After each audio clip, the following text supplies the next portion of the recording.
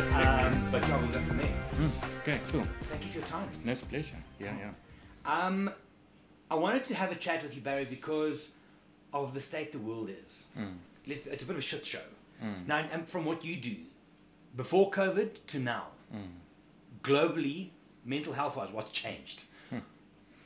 Yeah, actually a lot has changed. I mean, I'd say a good collection of, depressions and difficulties and anxieties and difficulties in relationships before COVID. Yeah.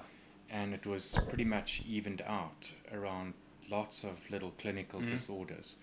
Now we're seeing lots of anxiety, lots of depression, much higher levels, and then a malaise, like a sense of not being able to move anywhere or feeling stuck. Is that like the brain fog thing? Yeah, it's like a brain fog, but it's almost encompasses the body. It can encompass the family.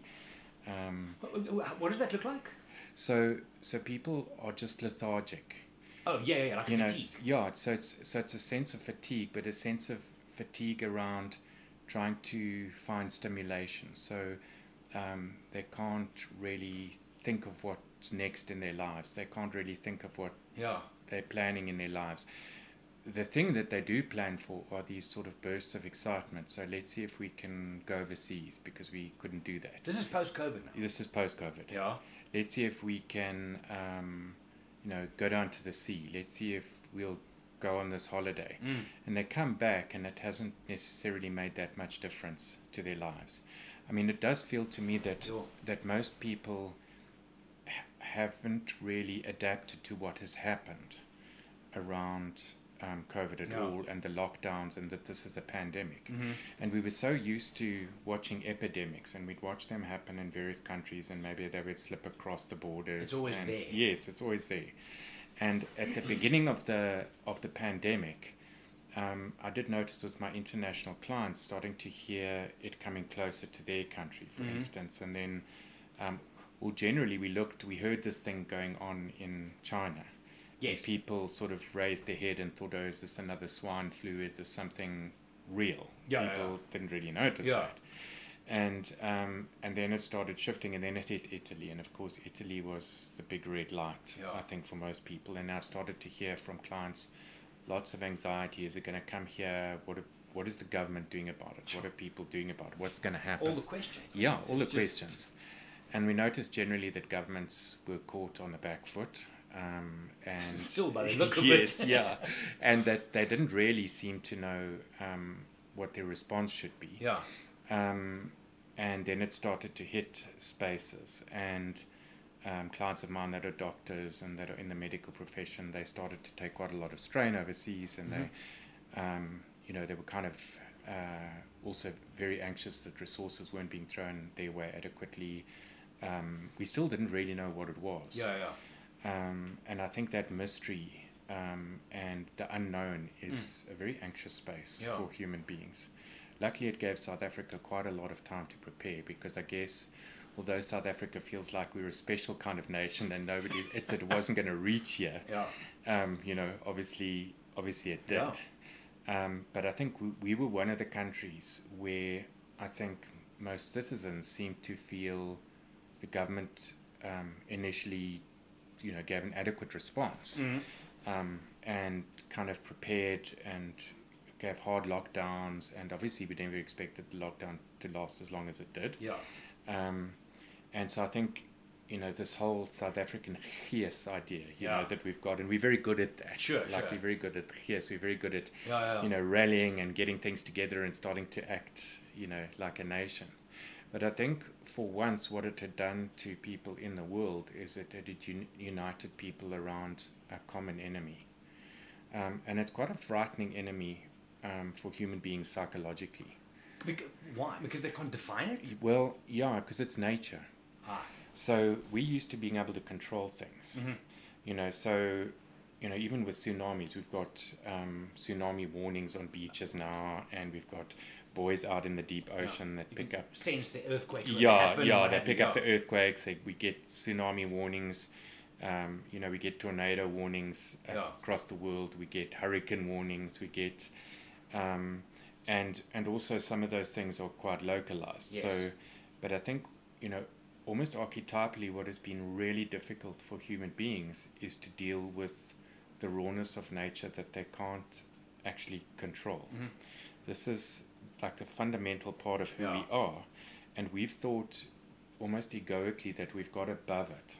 Our medicine's quite good, and people don't.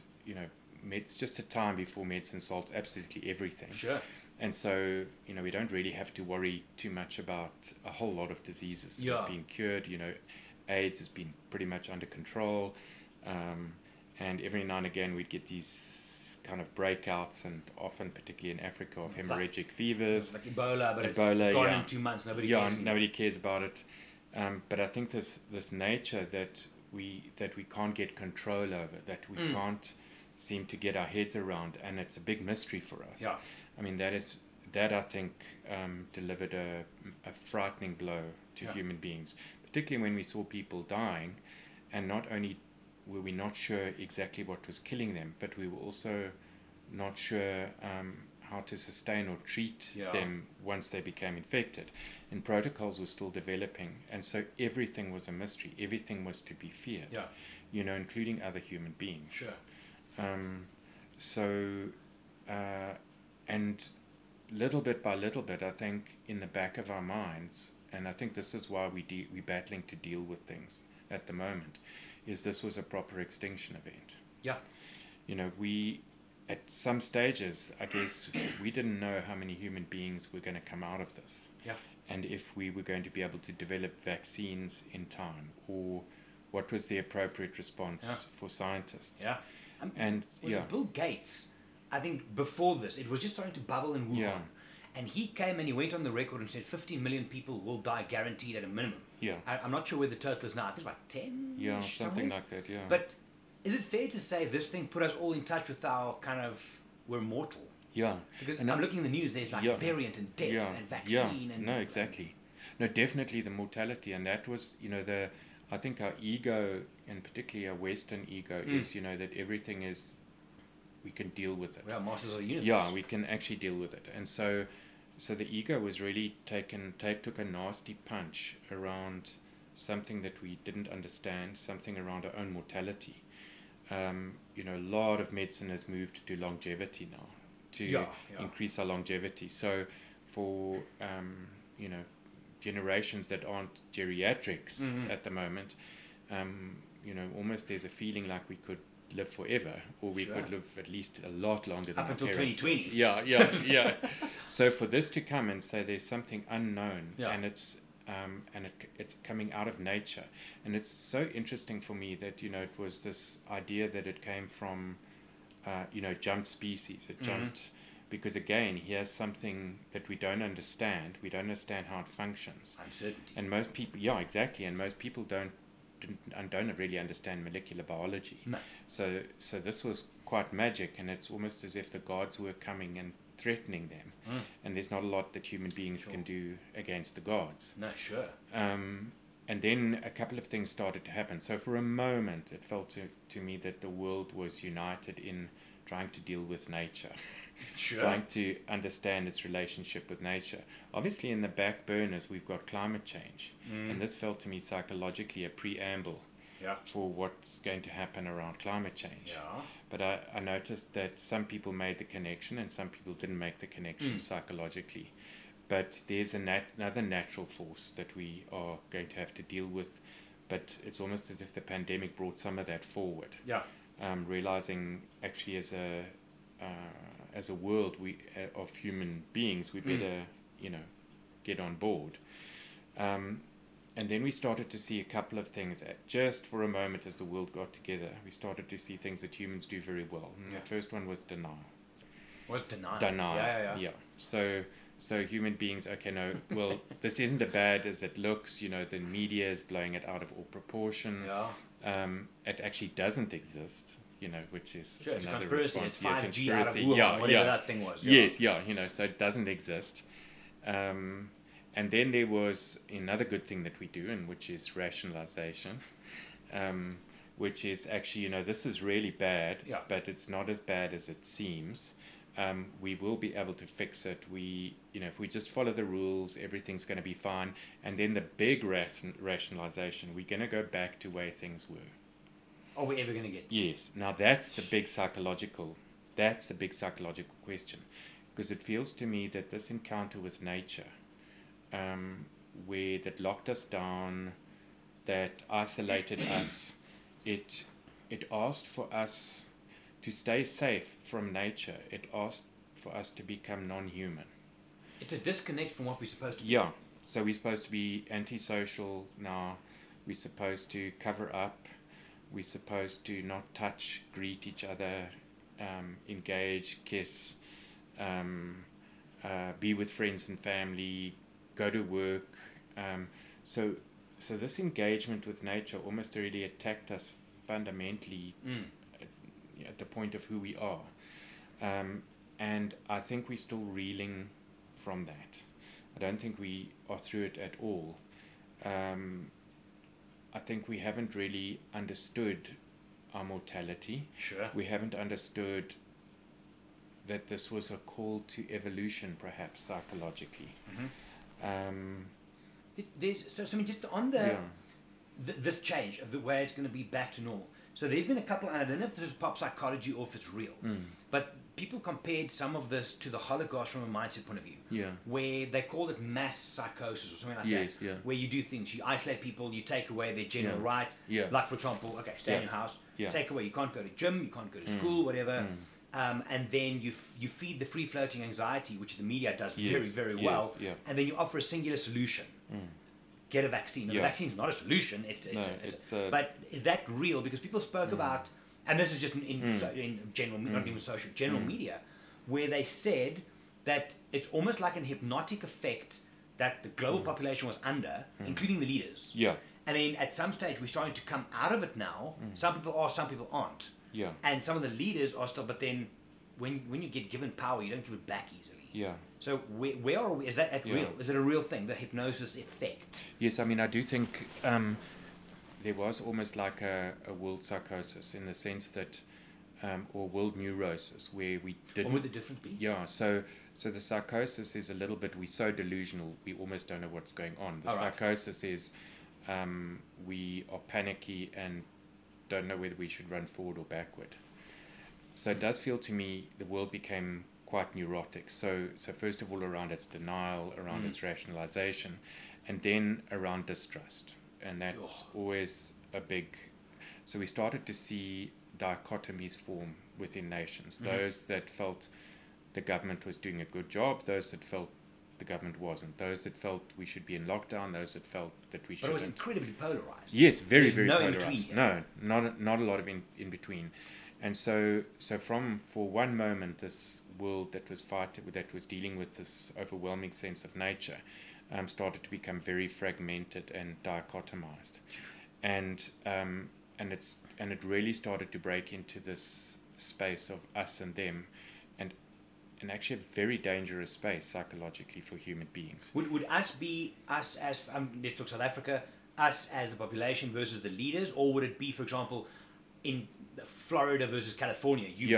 Don't wear a mask, do it. Yes, I mean, I think everything. So we found populace against leaders, leaders against leaders, populace against populace, and a lot of it had moved from let's engage, let's be curious about what's going on, let's investigate what's going on, let's lean into this, to how do I keep myself safe, how do I be the one that survives. So we started to see from a very empathetic response that people in the world are dying, people around me might die.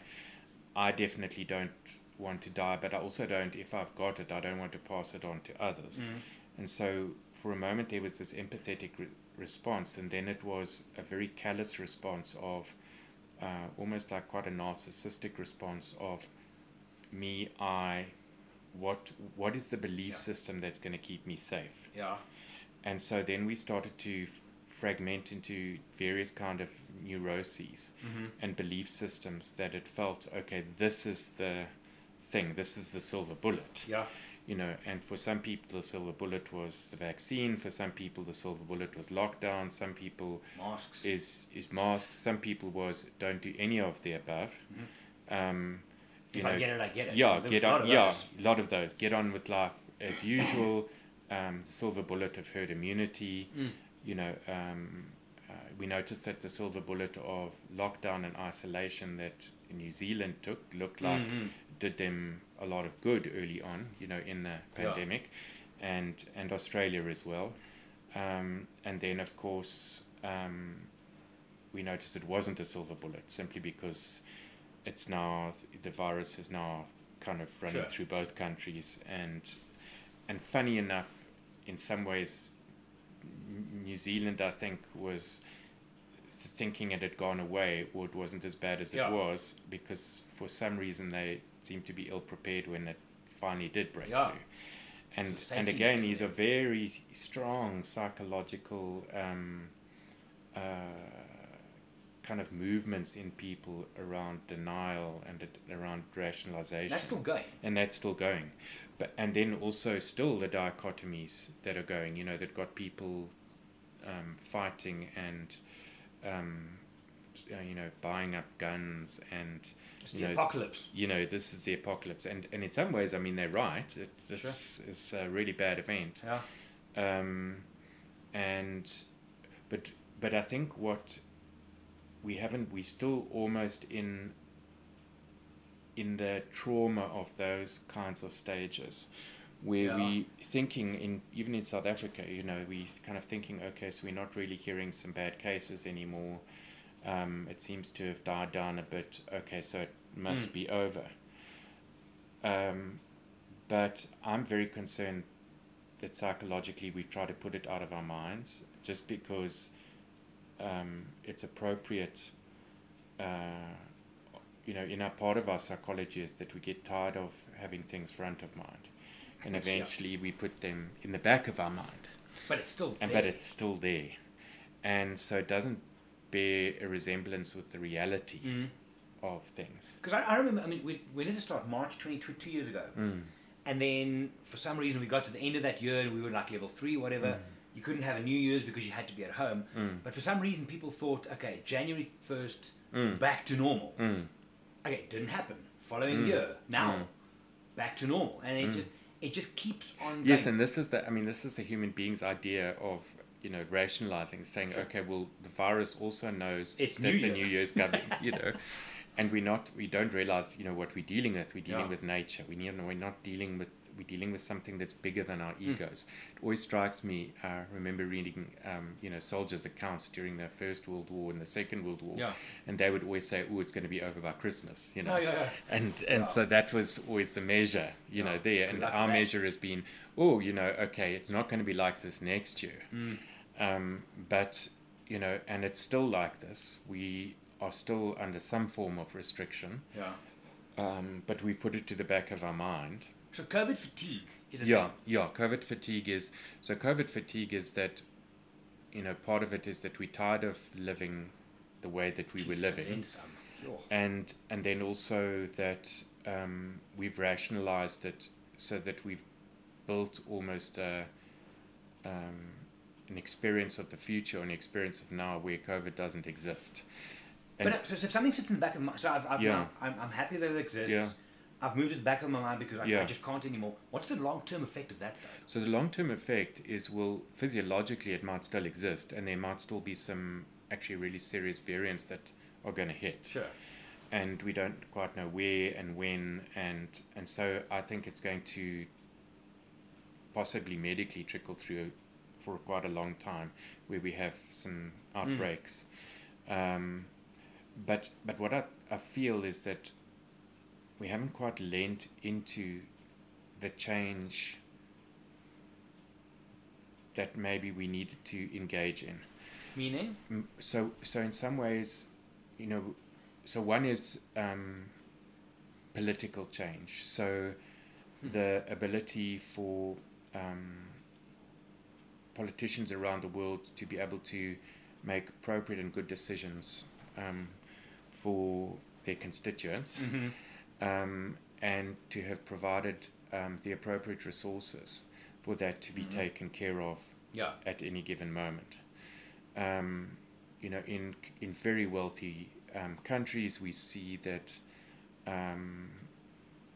in many cases the hospital system wasn't up to it, and they weren't able to build it quickly enough or effectively enough to perhaps stop some of the deaths. Sure. And we also noticed that a lot of that is legacy, poor investment in healthcare systems, when in fact in rich countries it shouldn't happen.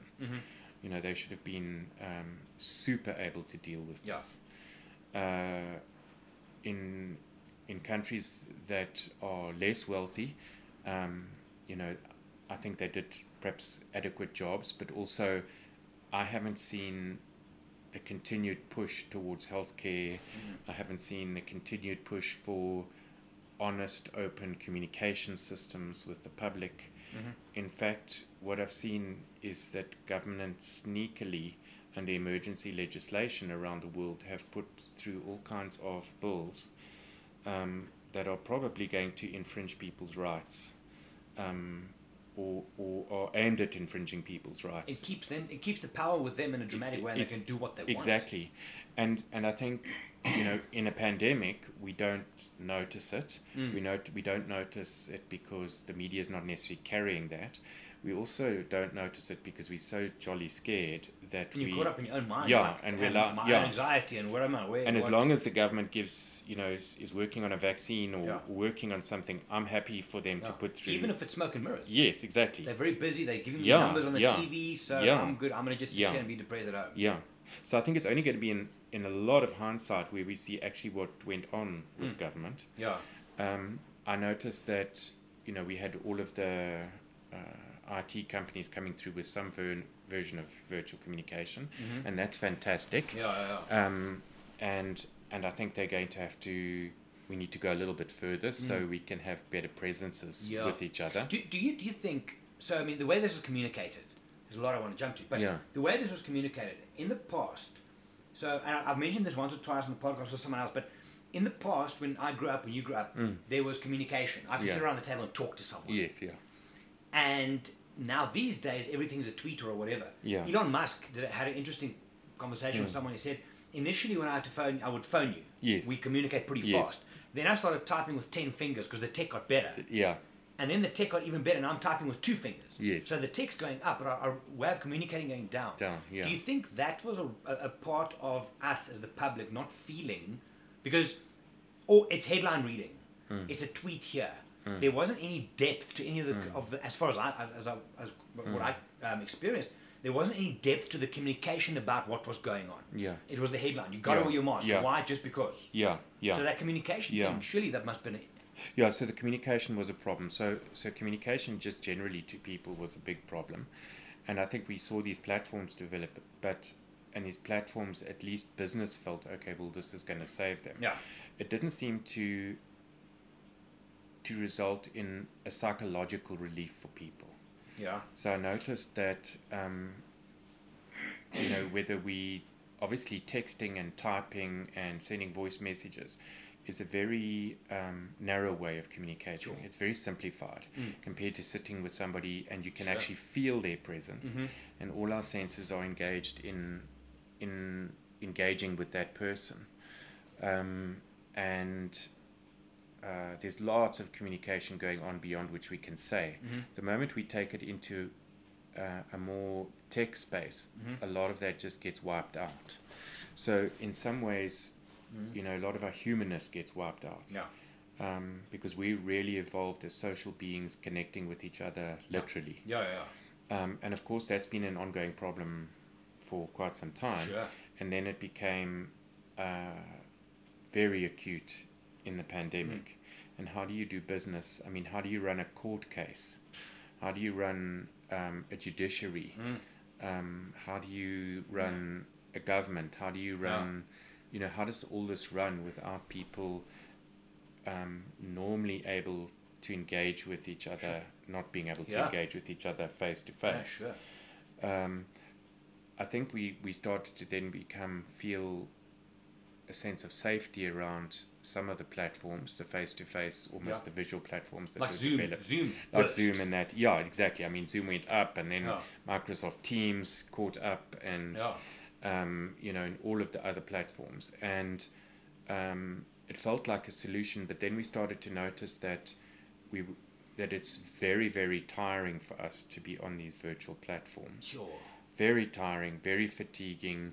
We're not getting a sense of the presence of the other. It didn't feel real to, because I mean, from travel, we went into, not travel, and just Yes, Zoom meetings. yes. And I think you might have said to me way back, but it was like, it's just two-dimensional. It's just this. Yeah. Just go out, walk around, and just because we are three-dimensional beings, there's depth, and that wasn't there. No. That killed me. No, it just wasn't there. And that sense of, and I think that's that three-dimensional space that perhaps I would call presence, like being present with somebody, or being present in nature. You know, when you look at a photograph, or you look at a video of a wildlife space, it's really nice. Sure. But it's like Mara on a photograph, and Mara you can't. being there is a bit different. No. And I think that's the real difference. And there's a psychological complexity with being 3D with somebody that is very relieving and appropriate for us as human beings. Is there safety in that? Yeah, there's safety. It's very familiar. This is how we've evolved. So our 60,000-year-old modern human brain is very comfortable with being on the Mara, and very comfortable with being sitting in an armchair next to somebody, but very, very uncomfortable with virtual tech. It tires us out. It tires our neurological apparatus out. It tires our soul out, because we can't feel like a soul connection. And that's what I found the most significant psychologically, is we tended to start to lose a soul connection with people, and a soul connection almost with our own sense of existence in the world. Yeah. Is that why you think people started questioning purpose and why am I here? Because the amount of people that changed jobs, or just in America just quit jobs. I'm just not fucking working anymore. Yeah. So it's because of that. Yeah, it's because of that. I do think some of it's been a wake-up call for people, and realizing actually what they were doing perhaps within a business environment they didn't like. And maybe mortality? Yes, and it kind of brought it to the fore. You know, with all the nice sort of office spaces that are meant to cajole us into feeling good and safe and all of those things, you know, we didn't have them anymore, and then work didn't make that much sense anymore in some way. You know, so, but I think, you know, we started to notice little bit by little bit, we started to notice our souls being deprived, our souls moving into a space of death and to a space of loss. So grieving. Yeah, grieving, because, and literally some people had, you know, people that had died, and definitely in South Africa during the third wave, there wasn't somebody who didn't know somebody who died. Yeah. You know. Very much so, yeah. And so in the first wave, I noticed people were acutely aware of where somebody might have died, and there was lots of empathy and lots of engagement. By the third wave, I noticed that empathy levels had dropped for people having lost somebody to COVID. And a really nasty thing had started to happen, which was almost, if it happened to them, it must be their fault somehow. Oh, wow. So blame came in. Yeah, so this is a negative, it's a wrong attribution that we, under stress and difficulty, that we in terms of how we make sense of the world, that if we're very stressed and something's very scary, if it happens to another person, it's helpful to us to think that it's their fault. They deserved it. Yes. If it happens to me, it's helpful for me to think it was out of my control. Sure, okay. It was out of circumstances that resulted in this. So even on small scale, that's interesting, but now this thing is just supersized. Yeah. Because it was everywhere. Yeah. So what was happening? So we noticed I noticed a loss of compassion. I also noticed blame, and also people continuously trying to feel safe. And the one method is obviously denial. The other one is rationalization. But the other one is this false attribution where, because I'm not somebody else, I'm safe. Simply because that the people that are dying, obviously it's their fault, and it might be their fault because they've got comorbidities. Yeah. and actually they shouldn't have eaten so much. They shouldn't have the weight that they've got. They shouldn't have the diabetes they've got. It's confirmation bias, though. You're looking for it. Yes, exactly. You're looking for it. And so there's some very nasty aspects of human character that came out of the woodwork. And a lot of shadowy spaces where we were using these kinds of mechanisms to try and cope. Thinking, okay, well, it happens to other people, and it happens to them because it's their fault. And it's not going to happen to me because I've managed to get a vaccine, or, I'm thin and fit. And then, of course, the big surprise, but people didn't notice it, is that thin and fit people were also dying. But that didn't support the narrative. No, it didn't support the narrative, and didn't support the confirmation bias and all of those kinds of things. So this unlocked so the pandemic really unlocked a Pandora box around human character. The one is to start off feeling compassionate and as if we're a team. At the beginning of it. Yeah, and we're dealing with something. Then to start this dichotomization around them and us. And that starts because of denial and rationalization. And then there were these false attributions around, well, actually, I'm going to be fine because I'm not you. So initially, we all against COVID because that's the bad guy. And the further it progresses, it's like now it's not against it, it's against this. And all the time, little bit by little bit, it feels as if our soul and meaning is slipping away. And so often when that happens, we go to more extreme rationalizations and false attributions. And this is what feels to me hasn't been properly engaged in, is what does it mean, what has coming through the pandemic and living through the pandemic, what does it mean to be human? What imagination do we need to have to live differently, and having lived through this, what do we need to do with our lives and invent for our lives moving forward?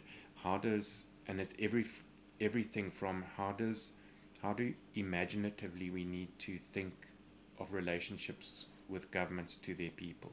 How imaginatively do we need to think about the relationship of medicine to patients? How imaginatively do we need to think of how business is conducted and what that's about? And I'm not seeing too many of those imaginal changes. Are we still trying to use the same tools as before the pandemic, to try and fix it now? Because that's what we know. And we're stuck in a way of, because if it's not broken, and fix it, it is broken. It is broken, and I think nobody's really noticing that things have become really broken. Where do we start, though? So we start with our imagination. So we first of all, we start with noticing that something's broken. Notice the businesses that have mandated vaccinations. I mean, those are the businesses that are saying, actually, we're trying to get back to something before the pandemic, because we don't want to try and work out how's this all going to work. What are the changes we need to make this? And I'm doing it in rands. There's a couple of billion rand buildings that we've put up in CBDs. What are we going to do with that if there's nobody in the buildings? And then a particularly South African business thing is, how do we control our staff? Because generally management doesn't have a great deal of feeling of trust around management of staff. And are still not believing the stats that happened, that actually staff are really trustworthy. And actually most of the companies where staff were off-site produced better results than when they were in the office.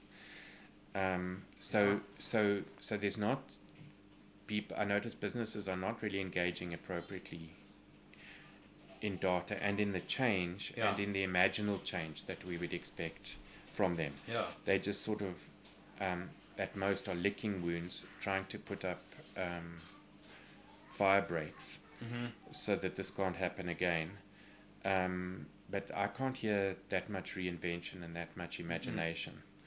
And yet and yet that's what we're sitting with, is a sense of soullessness, a soulless malaise of what's next for our lives. What do we do next? How do we make meaning of it? And that actually seems to be the big question that the pandemic has asked. As a human being, and as an part of an ego that has taken a massive body blow from nature with the pandemic, how would we engage and interact with nature, with ourselves in the world and in nature in a more imaginative way? Is it almost like, where do we fit in now? Because what's happened is, so I mean, my guys at Wild Eye, they would travel 150 to 180 days a year, and they lived for it. Then pandemic happened, they didn't. Now they become office workers for a while, so they would work at home first, and then we'll do a lot of Zooms, and then you would get them to the office. And speaking to them, and I think this might be extrapolated out, is they didn't quite feel comfortable at the office or at home. No. It's like, where do I fit in? Yeah. And then you start thinking, okay, maybe am I doing the right thing? But I'm not traveling. And then when these guys who used to travel so much, like Johan, he was on the podcast a couple of episodes ago, one of the most chill people I've met in my life ever, great guy. He suddenly had all the anxiety because he's traveling again, something he used to like. Everything's upside down. No, exactly, and people don't know where they are. And I think, that feeling, and I've noticed a lot of social anxiety in people coming back into the workspace. They often ask me, so what am I going to speak to my colleagues about? Because I'm sitting in the office now. Sure. And that to them is quite mysterious, but it wasn't so long ago that they were in the office with their colleagues. 100%. So it's resulted in quite a lot of social anxiety for us. We feel incompetent or anxious about connecting.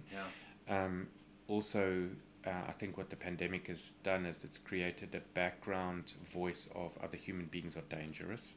There's that trust thing. I said to Adele once, if this was a zombie apocalypse, I would know who to kill. Yes. Because I go into the store initially, and you kind of don't come close, and everybody's eyeballing each other. It's like, okay, and if it was the apocalypse, you'd see somebody walking around a bit strange. Dragging a dead leg or something. I can kill you. I know you. Yeah. But it's that. So, I mean, and we can't carry on as society with this small little, even if it's small, bit of trust. Because at our office, we don't wear masks in the office because everybody's tested and clean and blah, blah, blah, blah. But then I've got to walk from here to the bathroom. Then I walk and I forget my mask. And then you get looks from people and they don't trust you. And I'm thinking, oh, well, what's your problem? It's nasty. Nasty.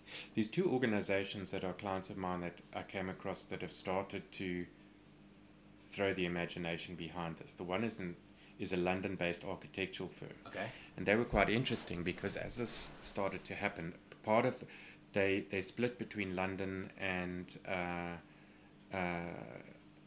the Caribbean islands, and they do a lot of developments in the Caribbean, and they always battled in some ways with staffing some of their London office, because obviously you kind of want great architects, but not all of them want to live in London, and also London rents are really exorbitant. What they could do now because of the pandemic, and they started to decentralize.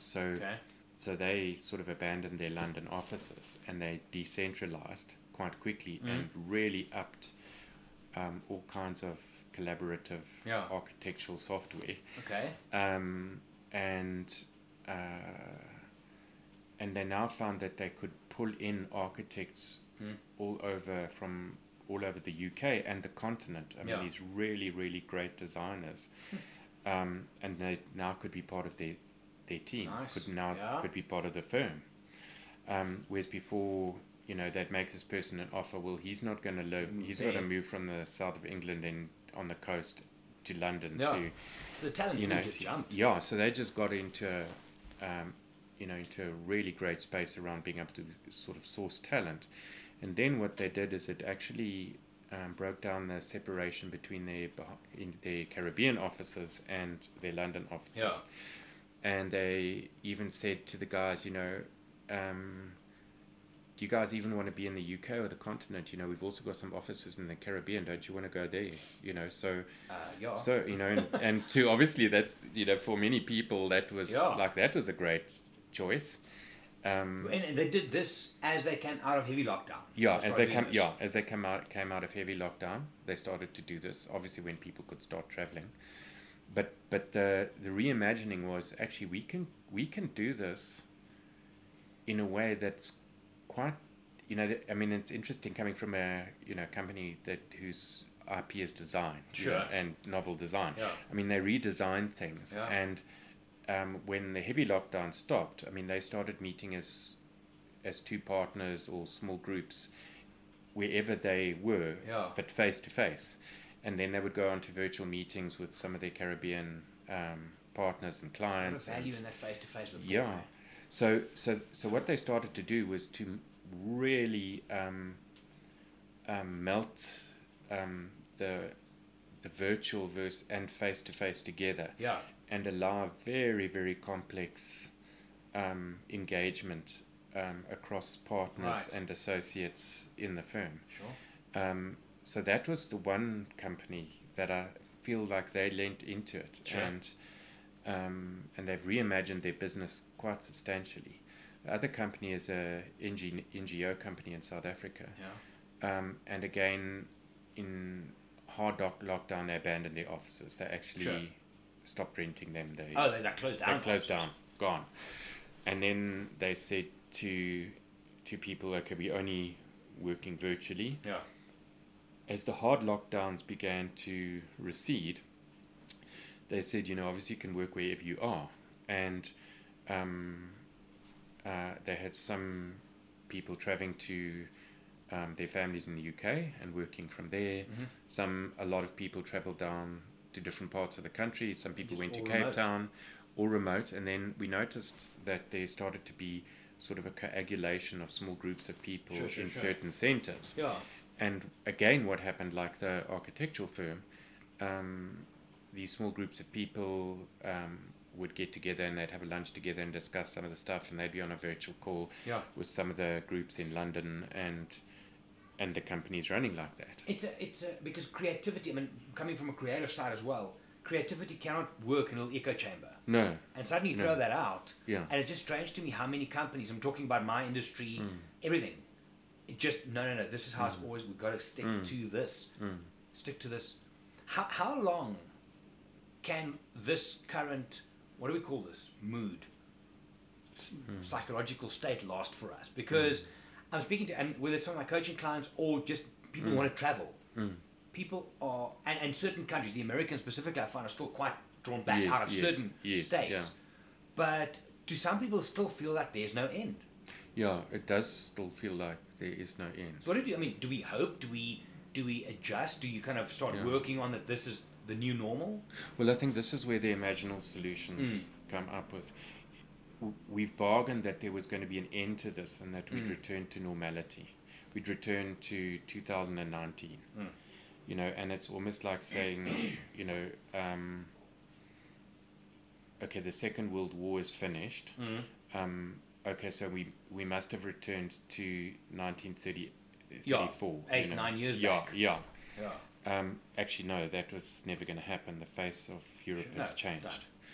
So I think we're still not noticing that the face of the world has changed, and not enough people are thinking about it imaginatively. And it does start at an individual level of imaginatively, if this isn't going to end, if I can't see an end to this, how am I going to live my life with meaning now?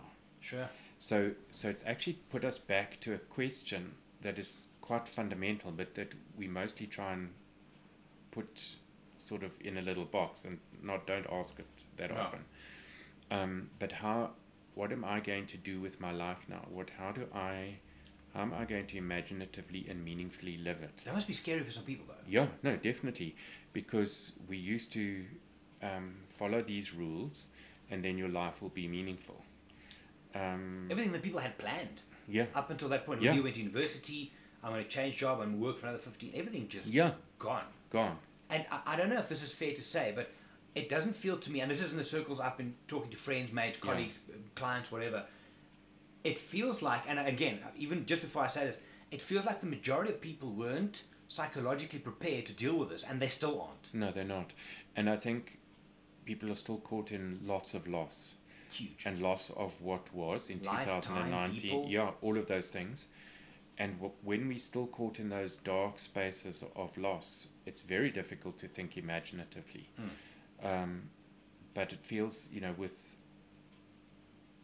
with all kinds of rationalization that, it must have ended, or it is going to end, or we must just move on. We've got to somehow finish or move through the loss and ask, what does that mean for where we want to be in the future? And as individuals. As individuals. As a person, as a human person, how do I want to live my life now, having come through the pandemic? And it actually starts at that individual level. But isn't there a problem now? Because so how long is COVID now? 2 years. Yeah, 2 2 years, right? yeah. So everything was coming down. Then we had Delta. Then it was Omicron, and it started coming down. Then Putin decides to be a dick. Yes. He bombs Russia. Yeah. So if nobody's talking about COVID. No. There's no fun. There's no closure as such. No. So Putin feels to me almost again a similar state that we encountered in the pandemic. I mean, we had nature take us on. We are still putting off that nature is taking us on around climate change. Yeah. We're not noticing it. Sure. Or paying attention to it. And now there's another reminder around the war in Ukraine that actually there are forces beyond our control that actually might take us out again. And this is on top of us not having dealt with COVID. COVID, yeah. Suddenly the news, that first 2-3 weeks of Ukraine, and nobody gave a shit. No. Like what the... Yeah. And people are like, okay, but I still have to get my booster, so no, do I still have to? Yes, It's very confusing. Very confusing. So it does seem to me like event upon event, and psychologically we often ask, particularly in a more psychodynamic area, that if there's this event, why aren't we paying attention? Why are we not paying attention? What are we not paying attention to? Why, as in, why does it keep happening? Yeah, so why does this have to keep on reminding us? Why are we having these such big encounters? What are we not? How are we not finding our way through this? How are we not?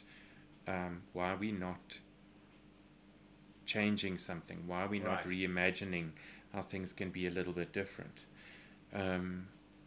Sort of 2/3 of the way through the pandemic, one of the Harvard professors, business school professors, put out a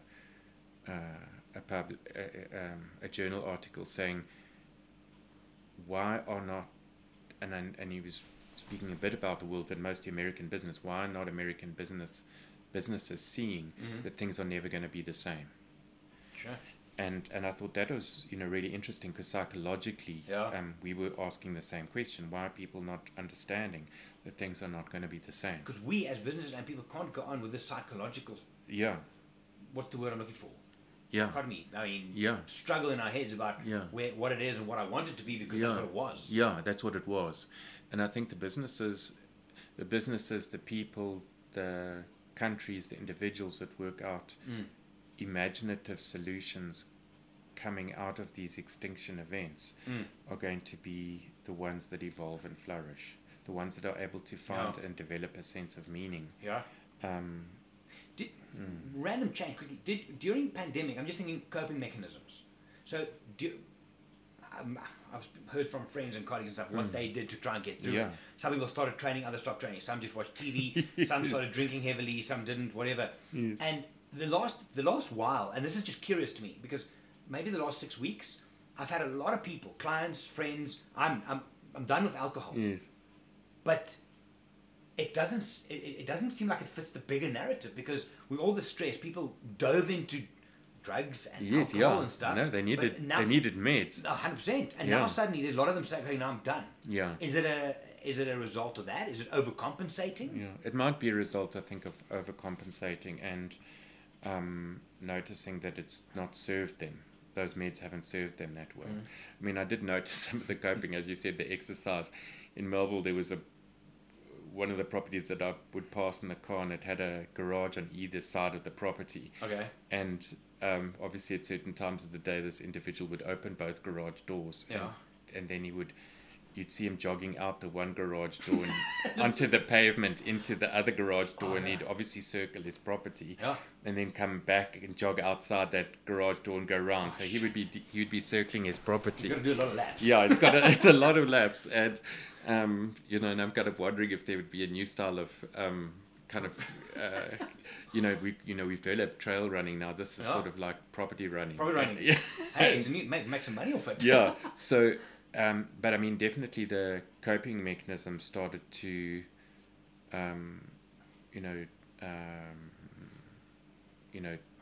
recreational drugs, alcohol, medication, surely. Medication, definitely psych medication went up.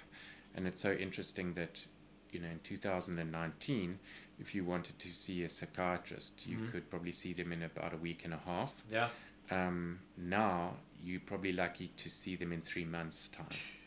So we can see how busy that space has been. From your point of view, from before COVID kind of through to now, at what stage was there an increase in people wanting to talk to you or to talk to someone like you? Because it was about kind of halfway through. Then the shit hit the fan. Yeah.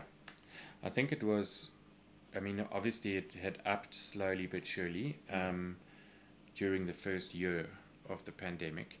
And then, as you said, as the new year approached, and it was still going on in exactly the same way, then in fact, moods really dropped out the bottom. So we saw I saw a massive increase at that stage, and people just felt a tremendous sense of loss at that time, and the restrictions of movement. And definitely, even at some of the lockdown stages, my clients would get angry with the birds. Wait, what? Angry with the birds? Angry with the birds, because they'd sit in their property, and they'd watch the birds fly over, and the birds can do what they like, and they can go where they like. And they would get quite angry at the birds. How dare the birds actually move around us? And of course, human beings with our big egos, we're supposed to be able to do and move the way that we. And there's the whole nature thing. Nature's keeping me in, and nature's throwing it in my face. Yeah. Like there it goes. It's like bizarre. Yeah, but I noticed the people that survived and the ways, they survived and actually managed to compensate psychologically. The people that started to cultivate habits that took them into meaning and depth. Like, for example? So gardening.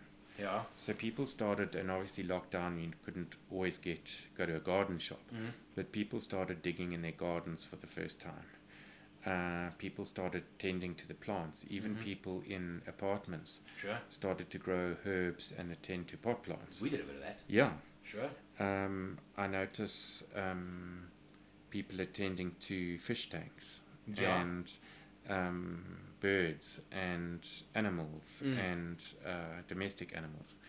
I noticed people putting bird seed out for birds, creating a much more complex home environment, and feeling like this was quite good for their soul almost. People started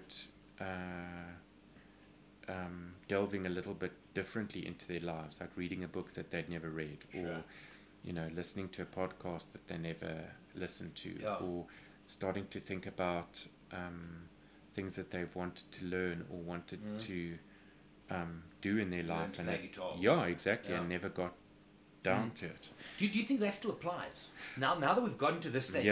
Where Russia, there's COVID, whatever. Do you think those coping mechanisms will still work?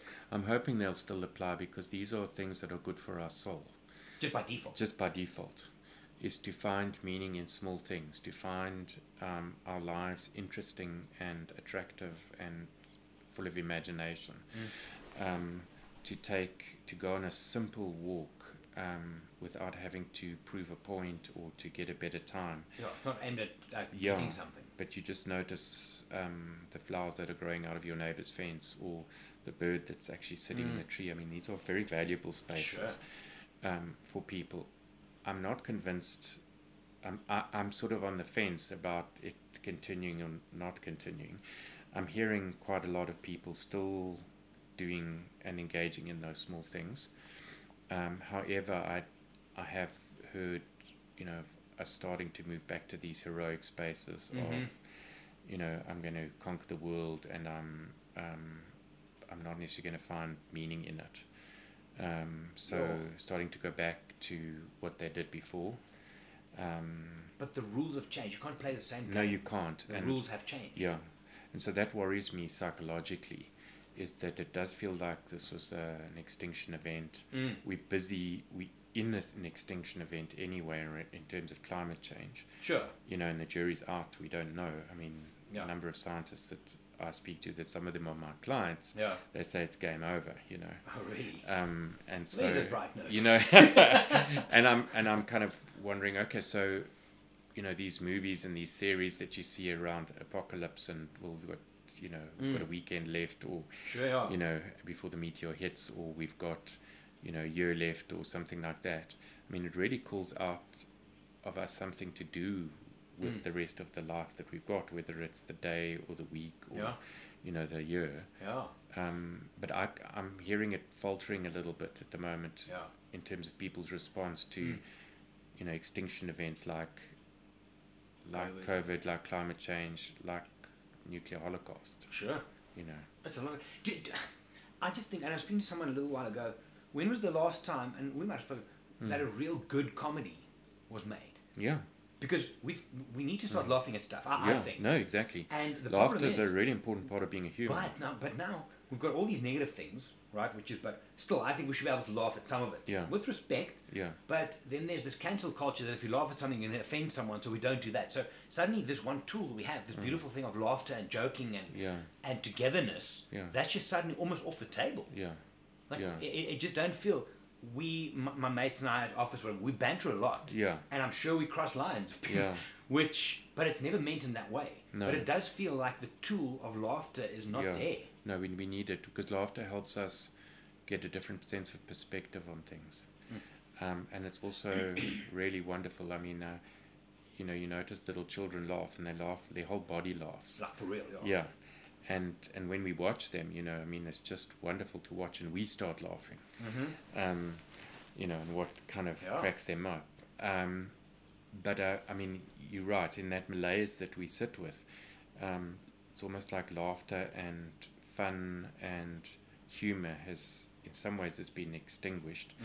But it's very helpful for us to get together and banter and laugh, and for that to take us into a different perspective on life, where we can start to think differently and be more imaginative about our lives. Would that be something, because a lot of people still, and again, when speaking to people, clients, whatever, there's still such a, and whether it's a depressed mood, whether it's a negative mood, whether it's fueled by anxiety, but there's this thing where people feel they can't do anything. I can't even plan a trip. I just don't want to get up in the morning. I hate my job. Everything is just bad. How do you flip that switch? What is the catalyst for someone? So what you have to say is, okay, so what can I do? But they're even scared to ask the questions sometimes. Yeah, no, there's because we do default to the actual we should be able to do. Yeah. And I think, the ego often says, I should be able to do this, I should be able to do that. Yeah. But often our soul will be say, oh, but you can do this. And I think it's to notice the difference between those two. I noticed clients of mine that were very wealthy. I mean, they battled a lot in some sense, because they felt, well, my money should be able to take restrictions away. And eventually it didn't. Yeah. I mean, they couldn't get onto a plane. Yeah. And fly out no matter what they were prepared to pay for that. At some stage they could. Yeah. But, that feels to me, and so what they had to do was to actually kind of buckle down and decide, well, in terms of what they have, what is it that they can do? And so it started asking them to go deeper rather than higher and wider. Yeah. And for most people, I think that was true, is well, what is it? Okay, we can't do this. We'd love to be able to do that, but we can't do it. So then what is it that we are able to do? Yeah. And I think to ask that question a lot, how can my life deepen? How can I be more Instead deeply, of doing more, do something. Yeah, how can I be more deeply involved in life? Yeah. And I mean, we see that that's really the principle of often of like monastic orders around the world, no matter what religion. Sure. Well, what are they all doing, staying in this institution with lots of limits on them? And yet we do see that the whole point of that is to go deep. Mm-hmm. The whole point of that is to deepen. Yeah.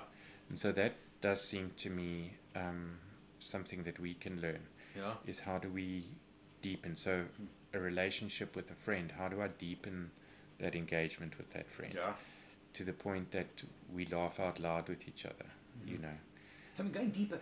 For someone, let's say someone's, I don't know, mid-50s, lady living on her own, 2 cats, she's got kids living elsewhere, whatever the case is, deepening any aspect will have value. Yeah. Like go deeper on your cats. Yeah, go deeper as a simplistic thing. Yeah, go deeper on your cats and go and visit your neighbor. Yeah. That definitely in South Africa we don't often know. No. But, go and bake something and take it to a neighbor. Just something new. Go and, invite your neighbor for tea. Go invite a few people down the road for tea. Knock on doors. Sure. And it's risky, but it's... Risky as in it's going to tap into my social anxiety. Yeah, like what happens, like I'm very private, what happens... Oh, okay. If I do that, or I'm actually quite scared of rejection. So, what if they don't want to come for tea? Those, it's all the same themes keep on popping up. Yeah. And then we find that, we touch somebody and then we laugh. But we have to risk and we have to decide now. It's almost like meaning can't be given to us. Yeah. A lot of psychologically it's felt over at least the last 50 years or even more that through entertainment and excitement that can keep us busy. Yeah. But it's like an opiate that puts us to sleep. Sure. And we've almost forgotten how to attend to these deep parts of our lives and the connection with others. A doctor said to tell to someone she's prescribing fun. Now that sounds like a prescribed fun. Yes. It sounds. But there's something there. No, it is. And I think we spoke in the week about having the structure and the spontaneity. I think, and from what I'm seeing with just staff and friends, is everyone has structure. I'm going to train this time, but that spontaneity is gone. Yeah. And I don't know, are people scared or they just don't know how anymore? But I think missing both. dramatically. Yeah, I think both. It's very sad. There is that kind of social fear now, and people are spending less time cultivating friendships now. We think it would be more, coming out of the pandemic. Go and see people. Yeah, but and maybe it's moving to how do we cultivate a friendship rather than just be entertained by a friendship. And I'm hoping maybe that's some of what is moving. With all of the social distancing and masks and stuff, because I know that I would go to the store with a mask on, and when someone speaks to me, I'll pull it down because then I can hear them better. Yes. Right? But it's obviously to do with facial features and emotions. What's happened to the children? Because there are kids, young kids. And how old are you boys?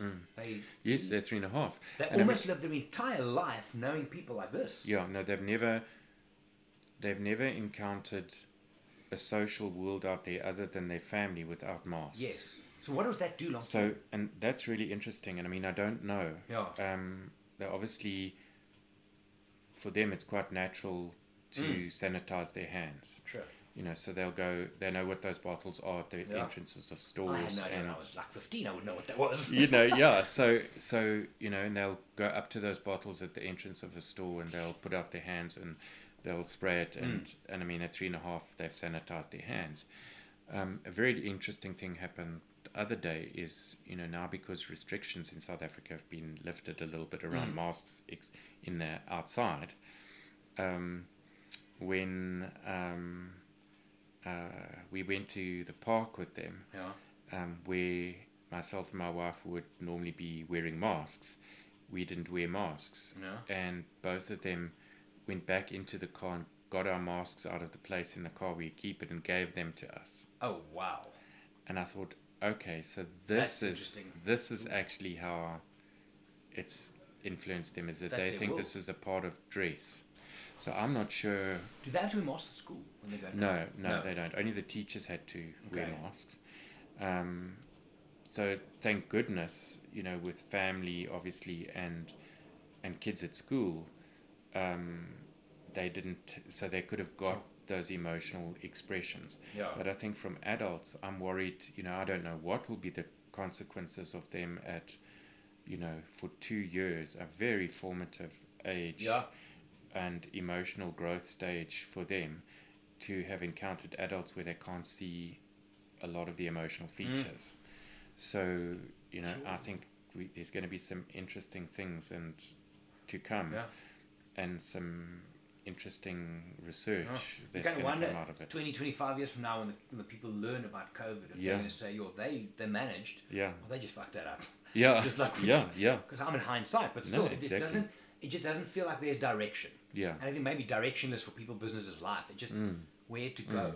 And I mean, personally, I've been able to, with you and Adele, able to find nice. And suddenly, when you feel it again, you feel, okay, this actually feels fucking good. Yes, this is amazing. Yeah. And then you hear and see people, and you want to say to them, try it, do it. But the negative is just so deep. Yeah. And the trying to protect yourself is so deep. Yeah. That I don't know, it's a tough thing. Yeah, it's scary. We can't go back to what was. We are stuck with all kinds of fears and anxiety about the now, and so how are we going to get through it? Yeah. So, for people starting to allowing themselves time to think. Yeah. And I think that's the other thing, is that instead of throwing entertainment at a brain or escape at a brain around substances, like to spend time just daydreaming about your life and how life and how would you want to be in the world. Like sit down and just take the leash off your mind. Yeah, it's just it's taking the leash off, and that's so, businesses have always pushed very focused type of thinking and daydreaming. Would that be spontaneity? Yeah, and this is not that. It's spontaneity. It's spontaneous daydreaming. It's the kind of thing that happens in a classroom and a teacher says to a child, no, stop daydreaming. Yeah. Well, now we want to say to everybody, please start daydreaming. Yeah. Go sit down, go watch a bird, and then but I love that idea of just let the leash off your head. I mean, it's one of the exercises I do with some of my coaching clients where people don't like to be alone. So they go sit down for an hour or half an hour initially and just do that. Take the leash off and let them do their thing. But quite often, more often than not, I think, after the first 15, 20 minutes, it's all like the birds and it's happy and I want to be Batman one day or whatever it might be. Then suddenly it goes to dark side. And somehow it ends up there every single time. And then in the middle, they write the things down and burn the paper because whatever. It's like a little exercise. But how do people manage that? So I think people... Is daydreaming an active thing? I'm going to sit now and I'm going to think about X, or do I just sit and zone? So daydreaming can, we can bring about it in a whole lot of ways. We can sit under a tree and we can look at children playing in the park. Yeah. We can, and our thoughts are off the leash and they just go. And we notice, we've been doing an hour of that and we've been into these kinds of places. And then we go away. We don't have to do anything with the daydreaming. We almost just want to get our minds used to going to these leash off spaces. You can sit in a chair looking out a window and you can just be noticing your breath and you can be breathing rhythmically, and then you can hold your breath for a couple of breaths and then breathe again, and you'll come backwards and forwards to your breath and then thoughts will start. You can be in a room or be outside, and you can narrow your vision. Sure. So that it becomes all fuzzy. Yeah. And then you can start to Focusing on. to notice your periphery. Yeah. The periphery vision, and just see if you can stick with that a little bit. Yeah. And noticing things in the periphery and not in your center of your sight, and that changes some of the brain waves. Like following the senses. Yeah. What do I see now? What do I hear now? All of that. You're just fiddling with the senses a bit, and you'll go into daydreaming space, and you're not asking the daydream. It doesn't have to have an outcome. No, it's like a dream that you would have at night. It doesn't. You don't have to have this particular outcome that the ego wants. Yes. You know, where the ego will feel all satisfied and plumped up, and that it's got a plan for action for the next 6 months. Yeah. It's much more like a meandering through possibilities. Sure. And often we start to encounter some nice space, and then we go into darkness. And it's really because in that daydreaming space, when we've let the leash off, what we've repressed and what we've stopped paying attention to is gathered a sense of shadow. Yeah, shadow around work. it. Yeah. And that's what we've hit. If we can stick with shadow and not feel like we have to either banish it, or get rid of it, or try and end it, what happens is that we go through it, and we go through into another part. It's scary as shit of for our people life. to speak to those voices. Yeah, it is. The analogy I heard sometime, I don't know what it was, it's again, I mean, it's when you go to bed at night, you turn the light off, you start laying around, and suddenly in the dark you hear this little voice. Or you wake up at 1 o'clock in the morning and, hey, Gerry, how's it going? Yes. And normally we're like, you take tablets and go through it. Yeah. And the idea of, I think you said going through it. Yeah. Is that like saying to the voices, come, pull up a chair, let's have a chat here? Yeah, you take the voices to coffee. Yeah. And or tequila, if necessary. Yes, or tequila. Or you say, and particularly those early hour voices, and you say, and if they've woken you up, say, okay, well, I wonder what you want with me. Yeah. So let me get out of bed, I'm going to sit with you, and bring it. I'm not going to just let you talk in my head. I'm going to say, like, why did you wake me up? What is it that you want me to be awake for? I need to understand that more carefully. Yeah. And so one often will get a response if you sit with this thing and say, well, why do you keep asking me these questions? Yeah. Why does it feel like you want me to be in a bad place? Sure. And that could be something you did. I stole little Johnny's sandwich when I was 5, and it's still there. Or I'm embarrassed, or something happened to me. I was a victim, but I did. There's a lot of stuff there. It can be a whole lot of those things. Do you think? Because I've been chatting to one of my clients a lot about this, and so Kobe Bryant, the Black Mamba was his shadow, dark side as such. Do you think there's power in that? Can people harness that? Yeah, it's a sense of. That's often what we think of as depression. That if people have got enough heavy, dark, shadowy space in themselves, and that we don't deal with it, then because it starts to form almost a majority of our life, and it's dark and it's heavy and it's got gravity, it starts to pull us down. And actually, that's depression. We're going down. Negative. With these things that... and life that we've cut away, that we're not living, that experiences that we've kind of pushed into the cupboard under the stairs. Sure. And but it is my life, and the scary space is that it's a dark kind of life, but there's always something in it that is my life, and we've got to kind of sidle up to it and have coffee with it until we hear a revealing part from it. Sure. It's... I said to my sister recently, so she had a couple of things that she had to manage, and she was trying to suppress this happen and that, and they didn't want to talk about this as kind of tennis balls under the water. You try and keep 5 of them underneath. You can't. One of them's going to pop. And when it pops, it's suddenly, oh shit, now it's here.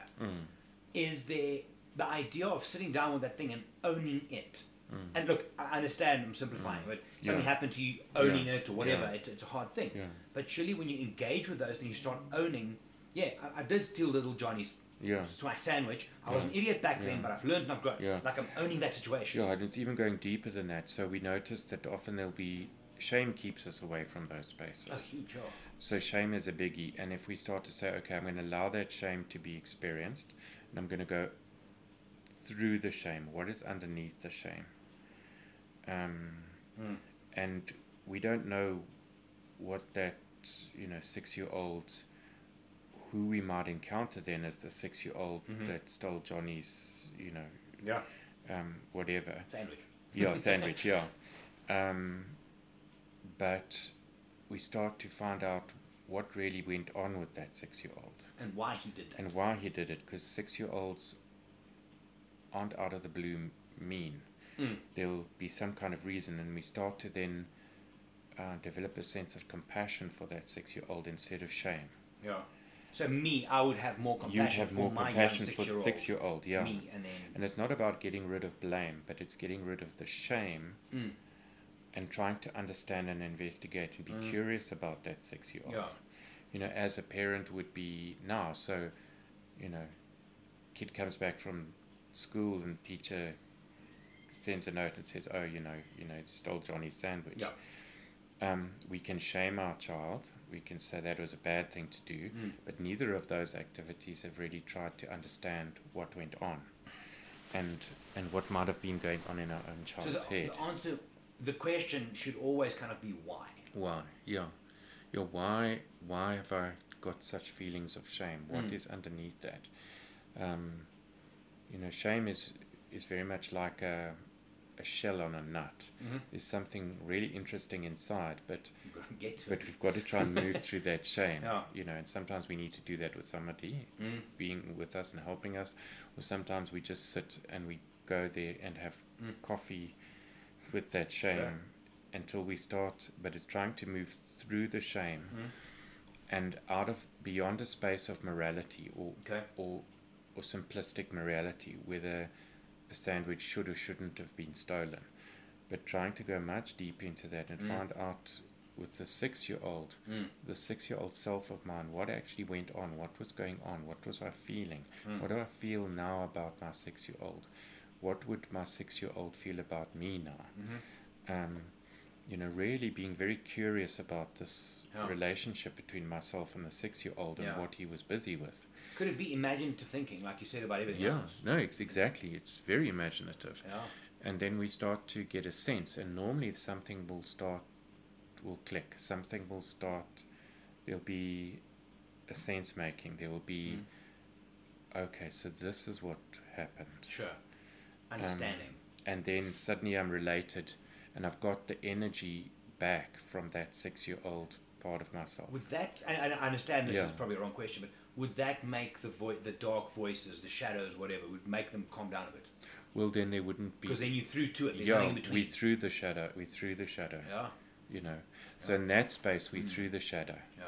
And what it does is it delivers us warmth, connection, energy, a sense of well-being, a sense of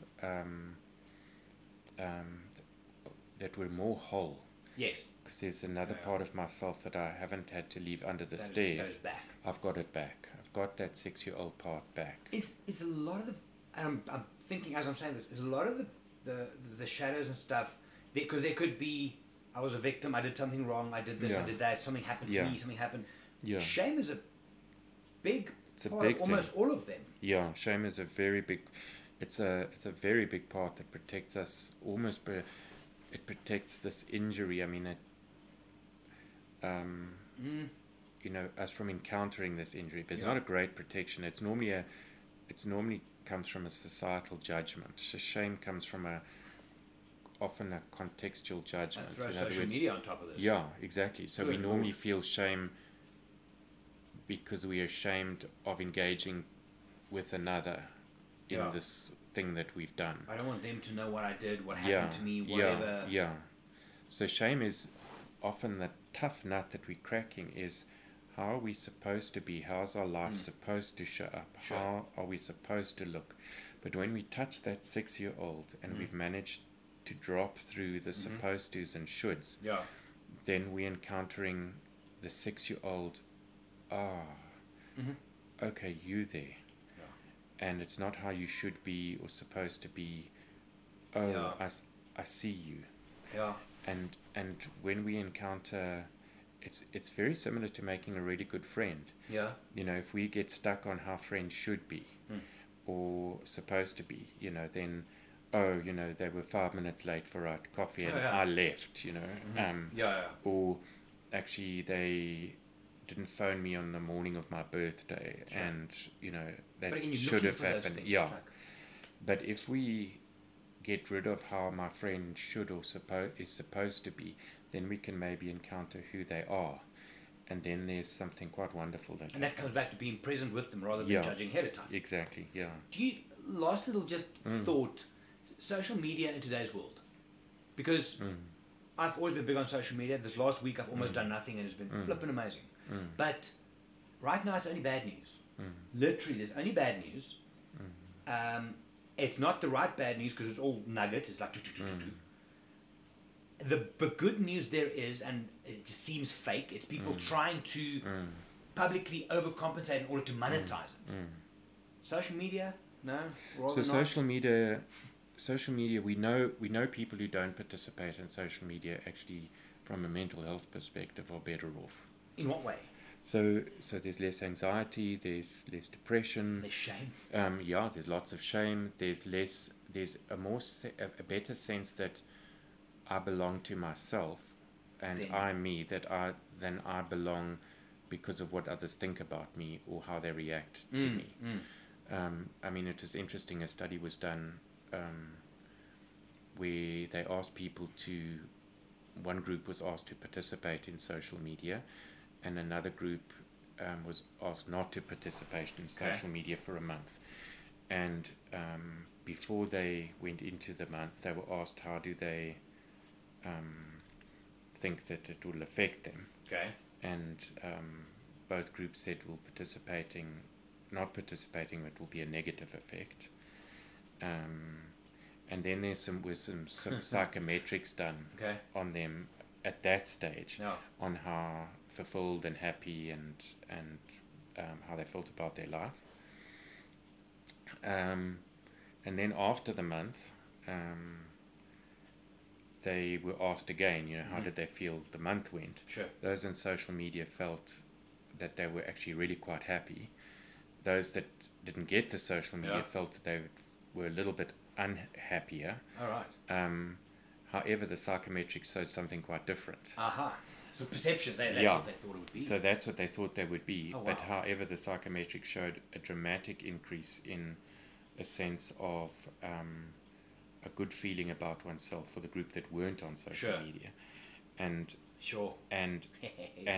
rated, and for the group that was on social media, rated their actual psychometric test lower than their self-rating. Sure. Of how they felt. It's amazing. I was on a flight. I was saying to someone recently as well. I was on a flight going to Cape Town, just before COVID, and I was sitting on the aisle on the right hand side of the plane. On the aisle, two ahead on the left aisle was a lady sitting as well, and there's no Wi-Fi. It's a small plane. Cape Town. Yeah. She took out her phone 3 or 4 times, and I could see what she's doing. She would open Instagram, swipe as if it's going to refresh, close it, put it down, and she did that 3 or 4 times. So interesting, habitual behavior. Unbelievable, but it was seeing it like that. It was shocking. And I mean, I've had people on when they travel with me. Sometimes we'll get back. They'll post a picture of a lion or a leopard, whatever. Post it. We go and have lunch. 5 minutes later, they check. If it hasn't got enough likes, they delete it.